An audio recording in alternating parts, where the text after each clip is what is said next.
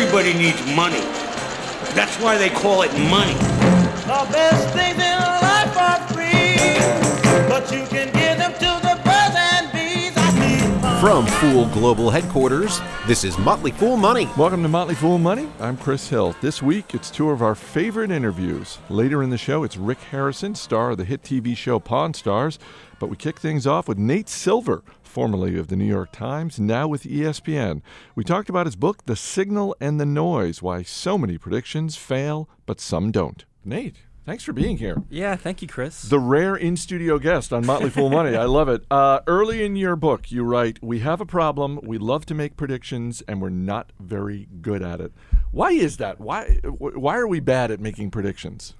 Well, I think maybe the first question is why do we enjoy making predictions so much? And I think it has to do with we have all these things that are uncertain in our lives, and we feel that if only we could predict them, then we exert more control. Everything over would be our great. lives. Right? Yeah. If you could predict which stocks are going to increase by 50% over the next 5 years, and you'd have a very nice life eventually. But the problem is that we aren't as good at using all this information that's out there as we think we are. So what happens in prediction is you have data, information, juxtaposed against human judgment, right? And often things go wrong when you have kind of hard facts and kind of our human intuitions collide together. And so the book considers cases where there have been people who have achieved success making prediction, but also cases where you see widespread failures, like the failures that led to the financial crisis, for example. The failures of political pundits on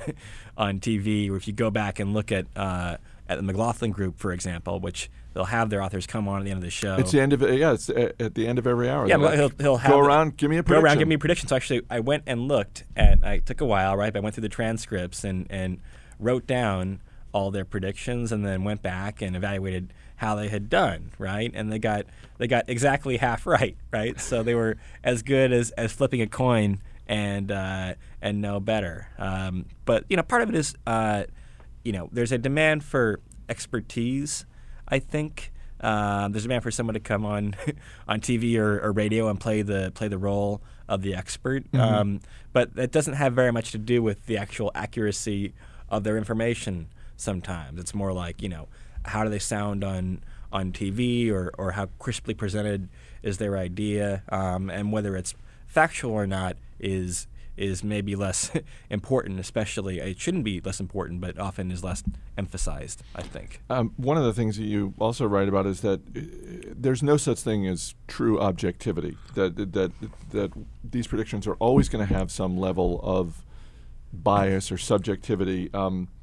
Is that something you can solve for in polling? Can you solve for bias? Is that where sort of the margin of error comes in when we're looking at polls? Well, so there are some polls that can poll 100,000 people, but they're still kind of aiming at the wrong target, where they have bad algorithms that they're using. Or so, for example, there are polls that don't call people who have cell phones, which is now about a third of the American population, and people who rely on their people who only have cell phones and don't have landlines, right? And those people tend to be younger, more urban, more democratic-leaning, more minorities. They have different characteristics that make them vote differently. And if you exclude that one-third of the population, then you could survey the other couple 100 million Americans, right, who do have landlines, and you still would have a biased sample in that respect. So people think, you just kind of collect more and more data and more information, and you'll get better and better. But you reach a limit that is far, far short of perfection if you're doing the wrong process. And that's often what you see, not just in polling, but in a lot of types of prediction, where people keep collecting more and more information. But if you have a bad model, if you give a computer program bad instructions, you wind up with garbage in, garbage out, and computers can't spin straw into gold. You say that weather forecasters and gamblers are success stories when it comes to predictions. Yes. How so? Well, the difference with weather forecasters and gamblers is that they're both used to thinking in terms of probabilities. So you see on the Weather Channel that there's a 20% chance of rain, for example. Some people get very frustrated with that because they're like, why can't these guys tell me exactly what's going to happen. And the reason is that, well, they can't, but neither can anyone else, and they know they can't, and that helps to make them better. Weather forecasts, they're considered a joke by some people, and that used to be kind of true, that really they would miss the high temperature by an average of 7 degrees, right, a couple days in advance. But now that error's been cut in half, and for something like hurricanes, where if you have a hurricane sitting right now in the Gulf of Mexico 3 days before landfall, they can pinpoint on average the landfall location 72 hours in advance by about 100 miles, which means you can evacuate, say, the southern tip of Alabama or Mississippi or a certain part of Florida, not with guaranteed success, but where it's prudent and saves lives to evacuate. 20 or 25 years ago, you couldn't do that at all, where literally if you had a hurricane in the Gulf of Mexico, it was equally likely, as far as they knew, to hit Tallahassee, Florida, and Houston, Texas. So the whole kind of crescent of the Gulf Coast was in play. So that's a case where there have been very tangible, practical improvements, and it's because the weather forecasters knew that if we can think probabilistically and say, here's what we know and here's what we don't, despite having more and more powerful computers, then you can start to make progress. We're trying to close that gap between what we think we know and what we really know. If you can work on both ends of that, and the book tries that. It says, well, first of all, let's admit that some things are going to be very hard to predict. Predicting the direction of the American economy more than a couple months in advance is intrinsically a very hard problem. On the other hand, we can do some things to be more data-driven and make us better and smarter, and so we up our skill level at the same time. We're a little bit more humble and modest about what we're likely to accomplish realistically. You're listening to Motley Fool Money, talking with Nate Silver. His new book is The Signal and the Noise, Why So Many Predictions Fail, But Some Don't. Let's stick with the economy, because the conventional wisdom is that the stock market is a leading indicator. And right now we're at about a 4-year high for the stock market. Does that, in your mind, predict a faster recovery for the economy overall? So what's interesting is that I think investors and kind of economists have different biases. So I've gone back and looked at cases where you had, so right now, for example, the forecasts of GDP are quite bearish, where people still think it's going to chug along at 1.8% or 2.1%. So it's been rare historically when you had a very bullish market and a bearish GDP forecast. And what happens is actually you do tend to beat the GDP forecast when the market's going up as much as it has. Investors seem to be. I think one good thing about investors is that they don't have to worry about being politically correct. Whereas if you're making a prediction where you have reputation on the line more than money, your incentives are different. You might not want to stick out too much, right? It might be easier to say, well, the economy's been bad for a long time, so I can stay more in consensus by saying it's going to continue to be bad, right? And of course, investors have their own issues with kind of believing maybe too much in the sentiment sometimes. But there is a lot of power in having a lot of independent information coming together. The kind of 90% of the time I say that markets are functioning well, they can be a beautiful thing. And of course there's either 10% of the time where you have bubbles and and you have panics and you have kind of collectively very irrational behavior. But taken on the whole, there is macroeconomic information as far as I've found in the S&P 500 in the Dow.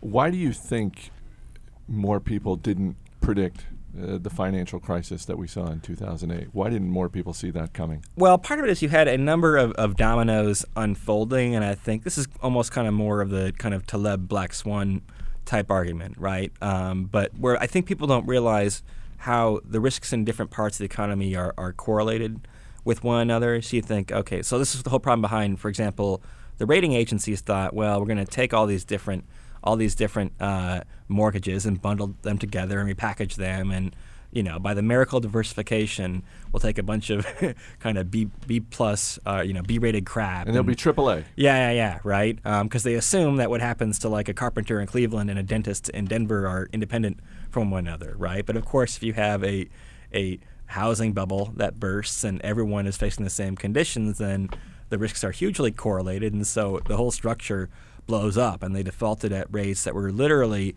hundreds of times what was expected. And then you further leverage that with the fact that, in addition to just having the actual effects of people having mortgages underwater itself, I mean, just the sheer volume of betting, side betting on the housing market was astounding. For every actual dollar that exchanged hands with someone buying or selling a home, there were about $50 worth of side bets. And so instead of being a severe but localized problem, it became a global problem.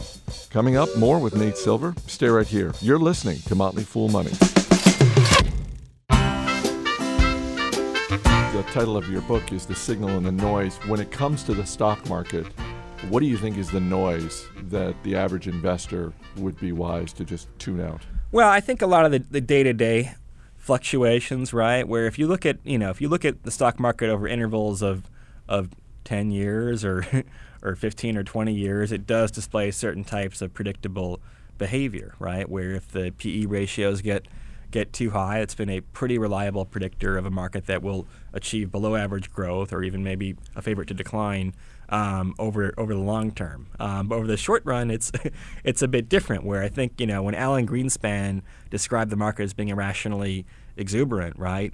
If you had invested your money at that time and had been had the hindsight or the foresight to sell right at the peak of the NASDAQ bubble, you would still have made 3 or 4 times your money back. And so, in the book, I quote from the economist Fisher Black, and that's kind of where my 90%, 10% conception comes in, because normally it's a healthy strategy in life to pay some attention to what your neighbors are doing, and to say, well, it's probably not the case that if everyone else thinks this is a good idea, that my theory is better than theirs, right? And if everyone else thinks these CDOs are safe, then who am I to say differently? But there is that 10% of the time where that herd mentality kind of leads us off a cliff, and I think it's just kind of the price that we pay for for having markets where people are reacting to one another, right? The benefits to aggregate information are sometimes compromised. People lose their independence, and one thing you worry about a little bit now, right, is kind of is that people become so efficient, some of the banks at kind of developing their algorithms and so forth, that there's kind of no more almost species diversity as much, right? And so everyone's kind of doing the same thing, and if one fund goes down, then a whole bunch might as well. So it's a little bit frightening. It's also a little bit frightening, by the way, just how many trades are being made, right? There's some notion that the markets are becoming more efficient. Well, if a market's efficient, then you wouldn't have very much reason to trade. But the volume of shares that change hands is increasing very, very quickly. So now the average share of common stock is traded once every 6 months, and it was once every 6 years back in the 50s and 60s. So it really has become an investment now where you buy stocks to trade them and not to hold them, and that changes the climate, I think, quite a bit. I was going to say, it seems like with so much more information available to so many more investors, individual investors, and of course institutional investors, fund managers, etc., it would seem like in some ways it's harder than ever for an investor to have any kind of edge in terms of predicting where a stock price is going to go. Well, maybe that's true, but it makes it easier for people to think they have an edge, right? So in the book, and this is going to come from a different kind of historical era, but I talk about what happened when you had the printing press invented, and all of a sudden there were books when there weren't really any books before, and people had a lot more information, exponentially more than they had a generation earlier. And the first thing that people did is kind of read books that proselytized different religious ideas, and so you had hundreds of years of holy war in Europe, right? Where it's like, well, now there's way more information than I can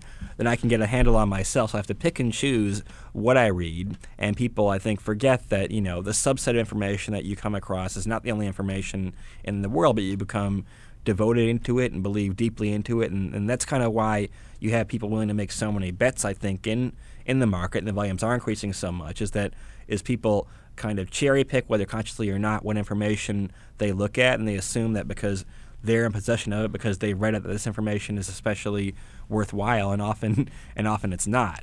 So you're saying the specious and incorrect information that's widely available on the internet today, that was going on in Gutenberg's time as well, just in you see this precedent where look, you get people eventually get better at processing information, right? But the volume of information we have in the world today is astounding, right? Where we're generating, I don't know the figure offhand, but it's quintillions of bytes of data each day, right? Where it would take, all of humanity, all 7 billion people, hundreds of lifetimes to go through it, right? And so there's kind of this the signal to noise ratio, I would say you call it, is waning because you have more information than you have useful information. A lot of it's just kind of crap and kind of should go in your spam folder, so to speak. But people think that every you look at CNBC or Bloomberg or you see all this data and you think, oh, there must be some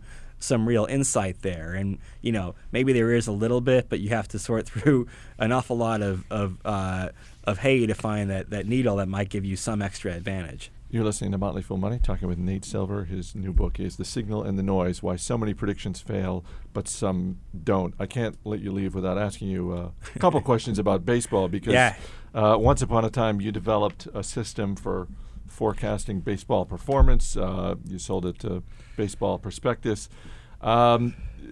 First question is, what do you think of Moneyball?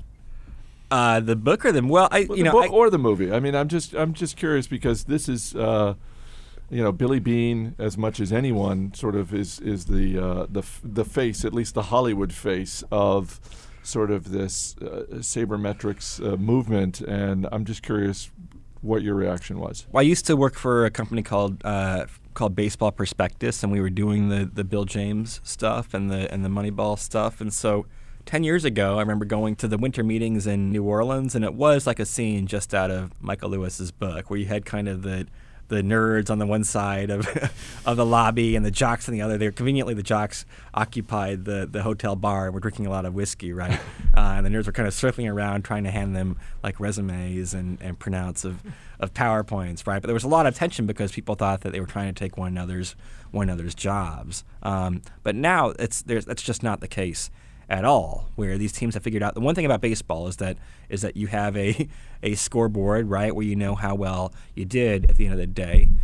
You start to get to the long run fairly quickly. It takes 162 games, but so you can evaluate your decision-making processes, what work and what don't, pretty fast and get better at it. And you've seen teams say, look, why am I going to let my cultural fear of stat head prevent me from winning more ball games and making more money as a franchise? And so you've seen, stats and scouts are getting along now. I talked to Billy Beane. I talked to an old scout in the book named John Sanders with the Dodgers, and it's hard to tell apart what they're saying anymore. What they know is that, look, people who are good at finding information and evaluating information, scouts and stat geeks have a lot more in common than you might realize, because they both have that skill to say, here is that signal from all the noise that I perceive, and here's what actually matters, and that skill is quite rare.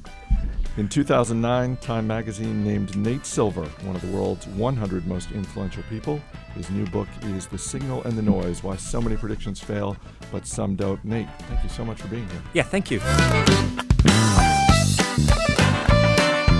Up next, Rick Harrison from the hit TV show Pawn Stars. This is Motley Fool Money.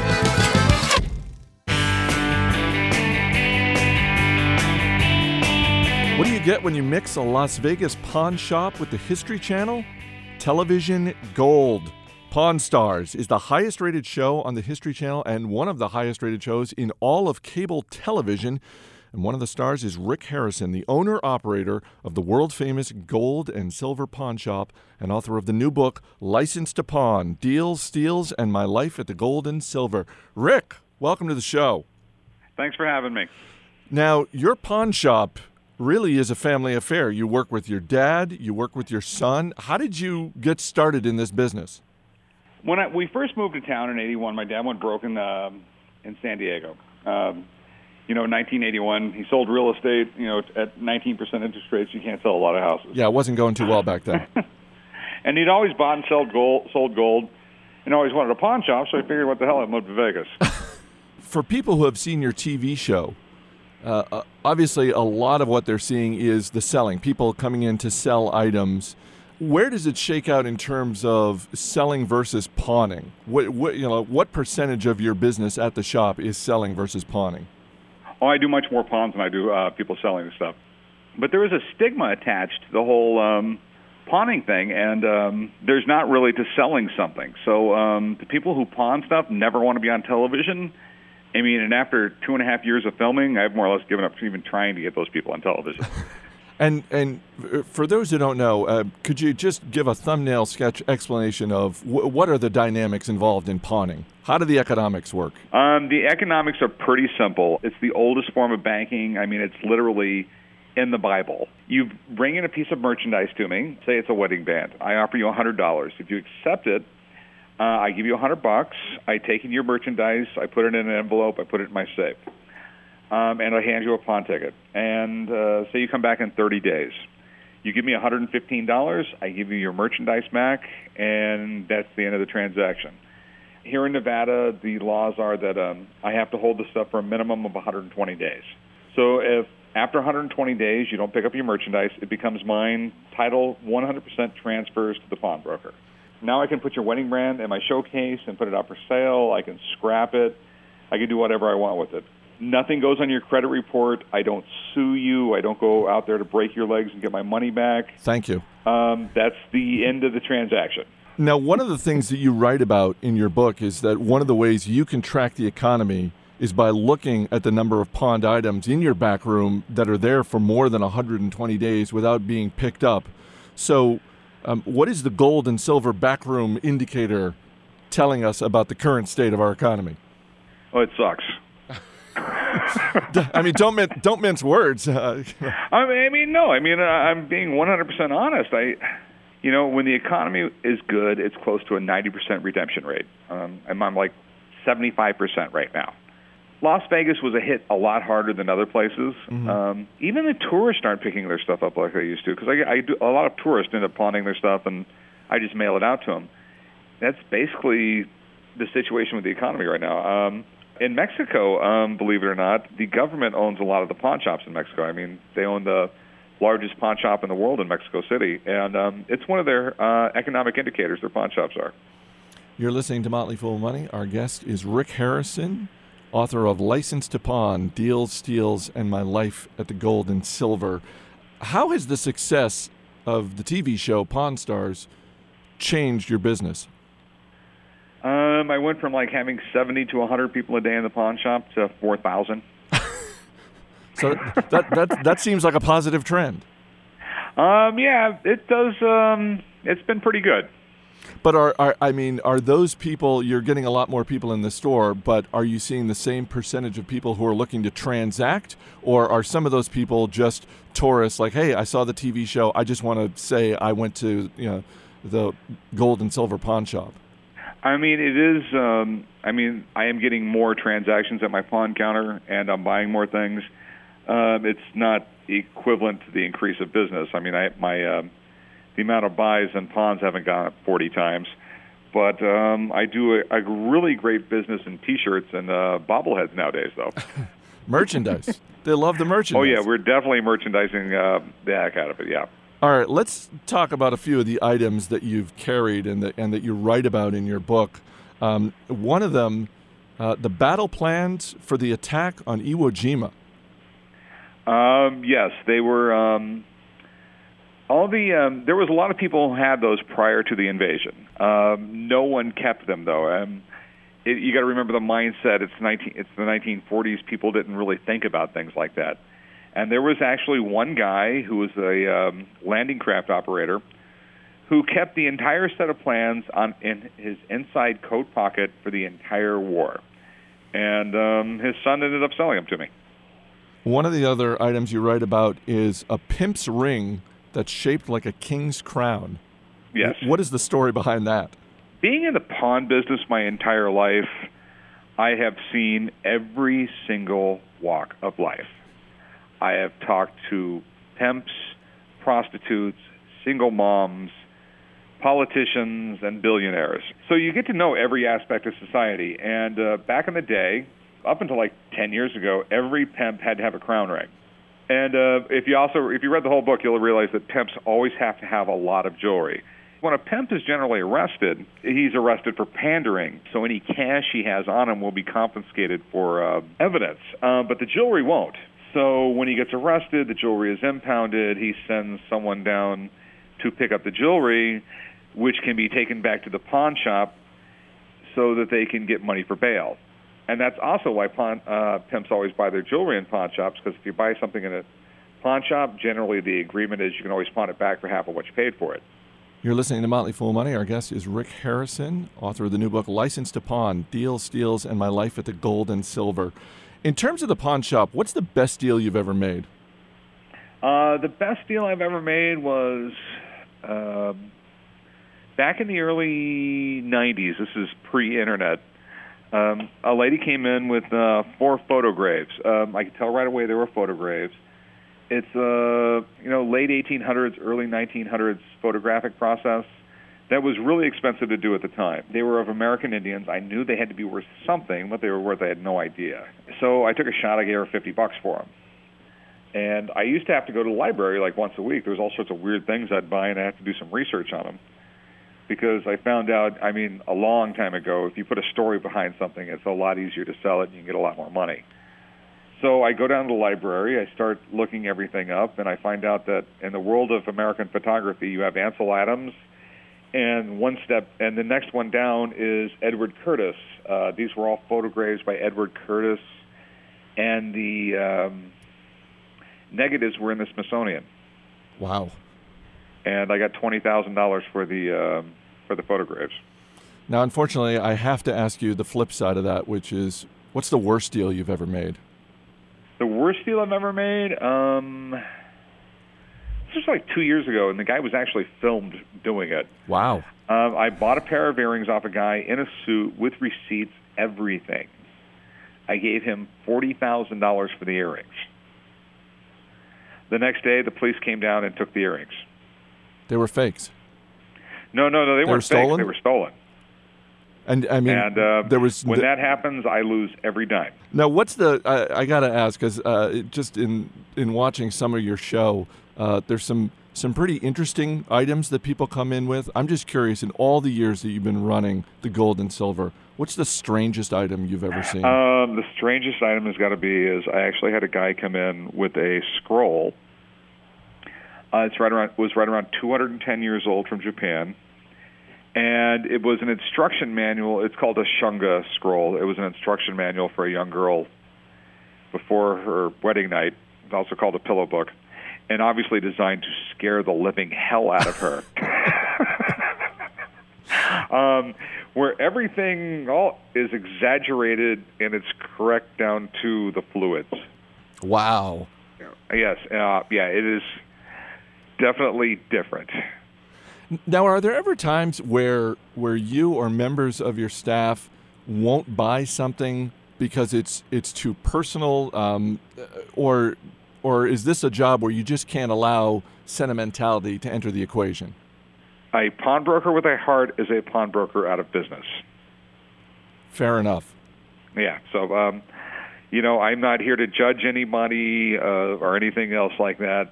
The way I look at it, thank God you had your mother's wedding ring so you could actually pawn it or sell it to make rent. It's much better than the other guy who didn't have anything and is out on the street.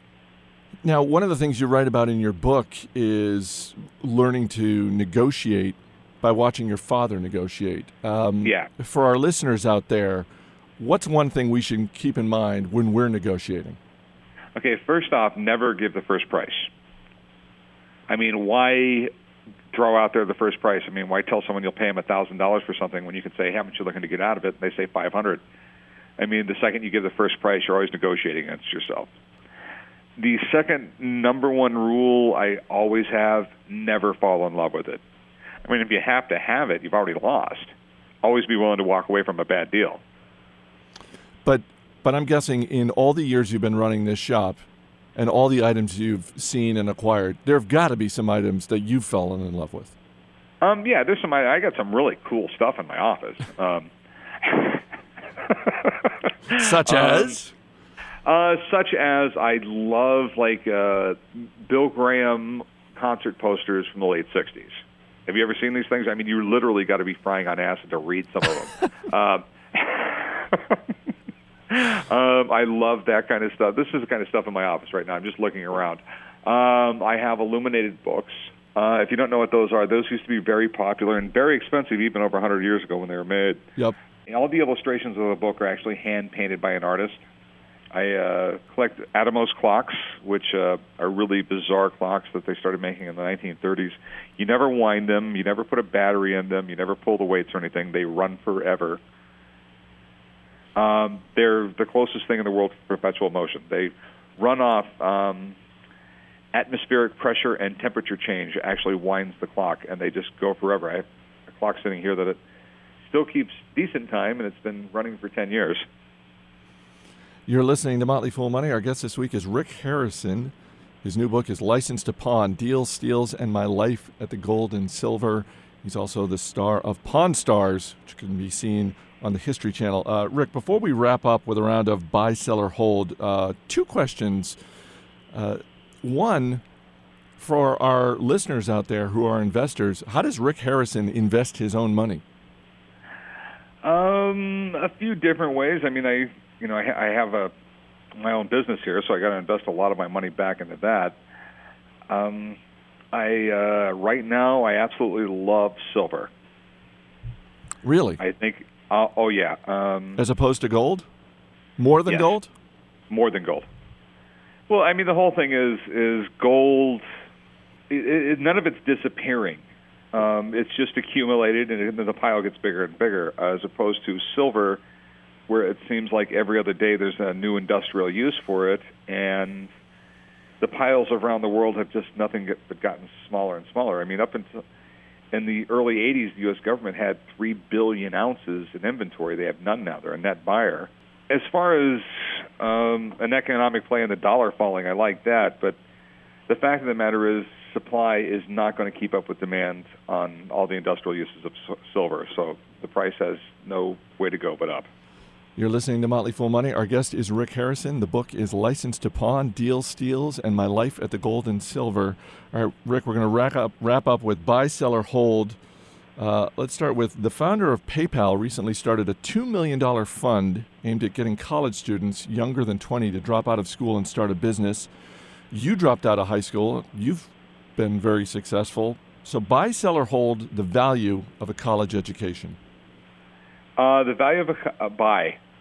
If I knew everything that I know now, I knew it a lot earlier, I'd have been a rich man a lot earlier. One of the stars of your TV show Pawn Stars is Chumley, your employee. Buy, sell, or hold Chumley branded merchandise. Oh, buy. Now, are you saying that just because you make a profit off of that, or is that really the most popular stuff? Oh, 50% of my merchandising is Chum. He is a rock star. He tweets that he's going to be at a nightclub. 1,000 people will show up. Women flock to him. I don't get it. I don't get it whatsoever. All I know is it works. And finally, you have now got both of these things, buy, sell, or hold, fame and fortune. Buy. It beats the alternative? Oh, definitely. My girlfriend just thinks it's the greatest thing in the world because every time we go to the strip or a restaurant, they go, "Oh, Rick, right this way." The book is Licensed to Pawn, Deals, Steals, and My Life at the Gold and Silver. It is already a business bestseller on Amazon. It is a great read. Rick Harrison, thank you so much for being here. Thanks for having me. Coming up, we'll get a few thoughts from our in-house expert on Las Vegas. Stay right here. You're listening to Motley Fool Money.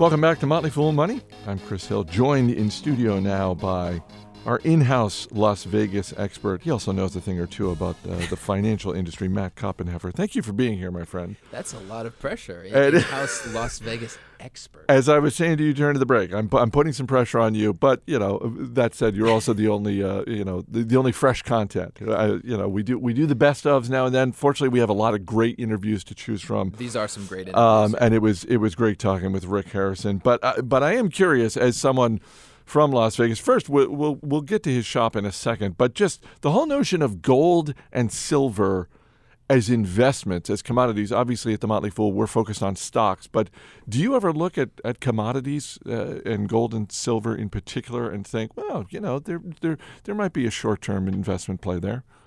Not from my portfolio, but I don't think that it's crazy to think of them as a potential addition to somebody's portfolio.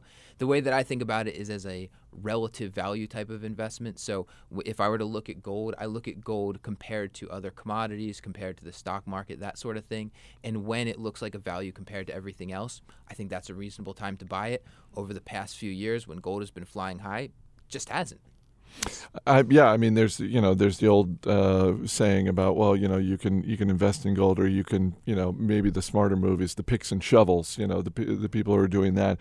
Do you ever look at investments from that standpoint, where you just think, well, look, I'm not interested in gold, but plenty of people are, and someone's got to get it out of the ground, and given your area of expertise, does it all pale in comparison to the financial industry? I don't, but there can be guys that are there can be companies that are very good at that. So you pile the next level on top of that, and if you're really resource efficient, if a company is really good at getting the gold out of the ground without spending a lot to do it, that can be a fantastic investment.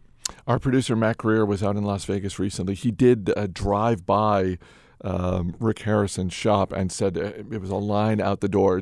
It's incredibly popular. The show is just fantastic to watch, but it's an incredibly popular place. So for anyone going to Las Vegas, maybe looking for other things to do, if they drive by Rick Harrison's shop and think, I don't want to wait in that line.